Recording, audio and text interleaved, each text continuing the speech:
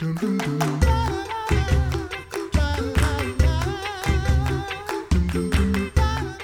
back to the Coffee Hour. I'm Andy Bates. I'm Sarah Goldseth. It is time to check out the January issue of the Lutheran Witness. If you haven't received it yet, it should be there. It should be in your mailbox very soon. Check it out and check out the one of the great articles in it near the front of this month's issue of the Lutheran Witness, A Chaste and Decent Life by the Reverend Dr. Joel Bierman, professor of systematic theology at Concordia Seminary in St. Louis. Dr. Bierman, welcome to the Coffee Hour. Good to be with you guys. So this month, you have written a wonderful article in the Lutheran Witness, A Chaste and Decent Life. And you start us off with, in your article, a discussion about virtues. How do we regard virtues in modern society? Well, one of the problems I perceive is that virtues tend to be defined according to the culture. And so culture decides what is virtuous.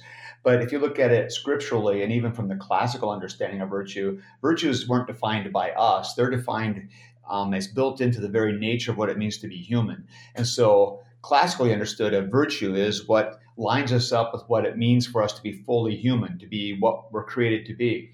In the modern culture we live in, virtues pretty much are the things that make you a decent person that fits into society. And so the list of virtues that a modern person might have, I would argue, would be quite different from what a Christian would have, or even a classical Greek might have had. Are all of these virtues created equally in the eyes of the church or in the eyes of the world? Well, no, not necessarily. And if we want to think about the virtues in the sense of the church's virtues, these would be the kind of skills and these abilities and these marks of our character that actually define what it looks like when a person is living according to God's purposes and doing what he was put here to do. And so some of the virtues rise higher than others as sort of being encapsulating of the wholeness of the person and of what they're intended to be and what God desires for them to be. How is chastity regarded among these virtues? Well, that's what's really interesting, I think, at least, is chastity in our contemporary world is rarely seen as a virtue of a noble person or that somebody should be striving for. It's more often than not these days seen as sort of a relic of a bygone day, or maybe a quaint idea, or something that might be nice for some people, but simply isn't realistic for most people. Because the whole idea of chastity is controlling your body and bringing especially your sexual desires into line with God's purposes and using your whole self, including your sexual self, as God would desire it, not as a means simply of pleasure, but as a means of accomplishing God's purpose in the world. And seeing chastity then as a person who has his sexual life under control and is living in a way that honors God, that's simply not valued in our culture anymore. I would argue that in the church, we should highly value this because chastity is about so much more than just not having sex until you get married. It's so much more. It's really about being a whole person and having your whole self in line with God's purposes, including your sexual self. And so sexuality is of importance to the church, and chastity is of importance to the church, and chastity as a virtue is a really noble thing that we should be encouraging in people and teaching people what that means, the wholeness of it, so that they can live these full, rich lives that God intended. So why are we reluctant to even use the word chastity, but even to discuss this as a virtue, even as the church? Why are we reluctant to talk about it and to teach about it? Yeah, there's a kind of an embarrassment that comes with it. And I think it really is just a kind of matter of cultural peer pressure. We feel the pressure from the culture around us. We know how sex is treated in the wider culture, from sitcoms to movies to music to even politics. Just how sexuality is seen, it's come to the point now where sexuality is seen basically as an inherent right, sort of like breathing or eating. You just got to have it, and everybody can do it however they want, as long as you're not hurting anybody else. And that's what has become accepted. Whereas we in the church would see sexuality as an integral part of our humanity that needs to be lived in sync with God's purposes, and it has a right place in the context of marriage. And then outside of marriage, it's not appropriate to be actively living a sexual life in the sense of, having sexual relationships with other people, but you're always going to be a sexual being using your sexuality in ways that honor God, even as a single person. And we get embarrassed, I think, in the wider culture because our standard is simply so far out of step with the world's understanding. And we get a little bit squeamish about taking a strong stand and saying, no, sex belongs in the context of marriage, period. Anything beyond that is an aberration from God's plan, is to be rejected and is not to be allowed, much less encouraged. And I think that is a big part of it. We worry that if we take a strong stand, we're going to hurt our mission outreach to others. We worry that if we take a strong stand, we're going to alienate our own young people. We worry that if we take a strong stand, we're going to look weird in the eyes of the world and no one's going to want to be part of the church. And so we worry over much about what that actual virtue would look like, and we back off. I think that's kind of the blunt answer, is we're just afraid to take it seriously.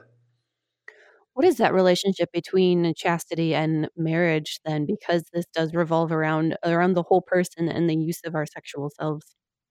Yeah. Well, marriage is this beautiful thing that God created for human beings. And if you look at the whole idea of man being created in the Garden of Eden, Genesis 1, 2, and 3, the account of the creation and the fall of man, you get a very strong, clear picture of God's intention for man and for woman.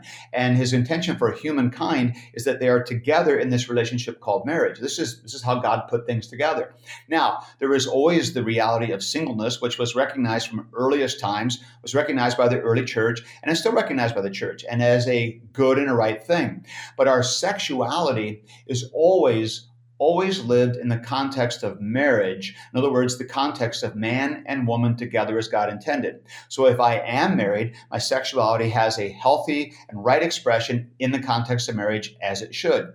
If I'm not married, I express my sexuality because I'm still a male or still a female. That's how God made me. I still think like a man, still think like a woman, act and emote like either sex that I have been created. And yet I live that reality in the context of singleness. In other words, I don't have a physical relationship where I consummate those sexual desires, but that sexuality of my being still shows through. I simply live it in the context of marriage. I'm not in marriage, and so therefore I live waiting for that marriage opportunity or honoring marriage by not engaging in sexual activity outside the bond of marriage. So I don't stop being a sexual being. I just use my sexuality in appropriate ways. There's an appropriate way for single people and an appropriate way for married people.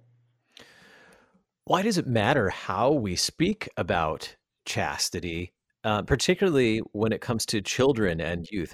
Why does it matter how we speak about chastity today? Yeah, I think that's an important part of what I was trying to get across maybe in the article as well, is I think in the church we've really done a disservice to the significance of this idea of chastity. Chastity has always been regarded as one of the cardinal virtues, one of the key things that, or one that what we call the contrarian virtues that go over against the seven deadly sins. So if lust is one of the deadly sins, then chastity is one of the virtues. And chastity maps very closely to temperance, that idea of self-control and wholeness. And the reason I think we do a disservice on teaching chastity is we too often reduce it down to you can't have sex until you're married. That's the end of it. And it just becomes this really strong negative to the young people. And we just kind of, don't have sex outside of marriage. That's it. That's it. And we make it such a burden instead of teaching that chastity means that you have yourself under control. You're living in the hope of God's promise. You're living realizing God has made you for something more than just pleasure or self-expression through your sexual activity. You are made to honor God by serving those around you. You're made to be a full person in your whole being. Body, soul, and spirit, your sexuality included. And so we need to teach, I think, a richer picture of what chastity is and what it can be, and make it a virtue that is really worthwhile and one that's honorable and one that brings glory to God and serves other people really well. We don't have, I don't think, enough courage in the church to highlight chastity as a core virtue worthy of pursuit instead of just a horrible negation that makes your teen years really difficult. How do we equip young people then in our church and in our relationships with our neighbors? How do we equip them with this mindset that this is a celebration of God's creation? That's a great question. And I think we equip them by going back to the scriptural teaching on sexuality. The Bible says more about marriage and about man and woman than many people realize.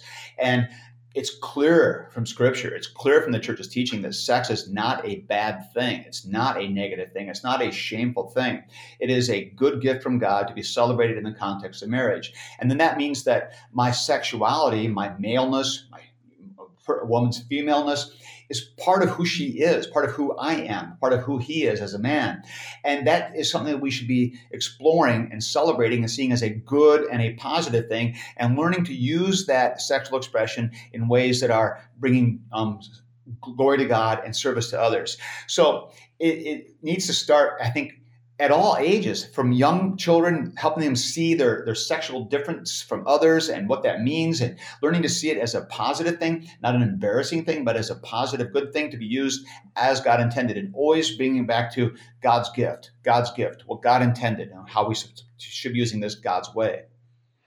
With just about a minute left, any advice, particularly, I'm thinking of this as a parent myself, anything you'd point us to as parents as maybe a resource or something that would, or where we can go with questions on how to have healthy and faithful conversations with our children about chastity?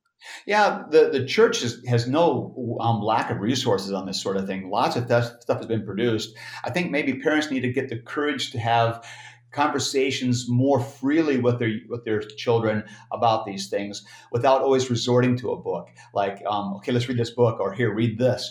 It helps to have an open kind of conversation with your children, like you do about other topics. You talk to them openly about all kinds of things. You should be having open conversations about sexuality from childhood, from toddlers all the way through teen years. Keep that conversation open. Even if people think it's awkward, it should be talked about. Check out A Chaste and Decent Life in the Lutheran Witness January 2021 edition. The Reverend Dr. Joel Bierman, Professor of Systematic Theology at Concordia Seminary, St. Louis. Dr. Bierman, thanks for being our guest on the Coffee Hour. My pleasure. You're listening to the Coffee Hour. I'm Andy Bates. I'm Sarah Golseth.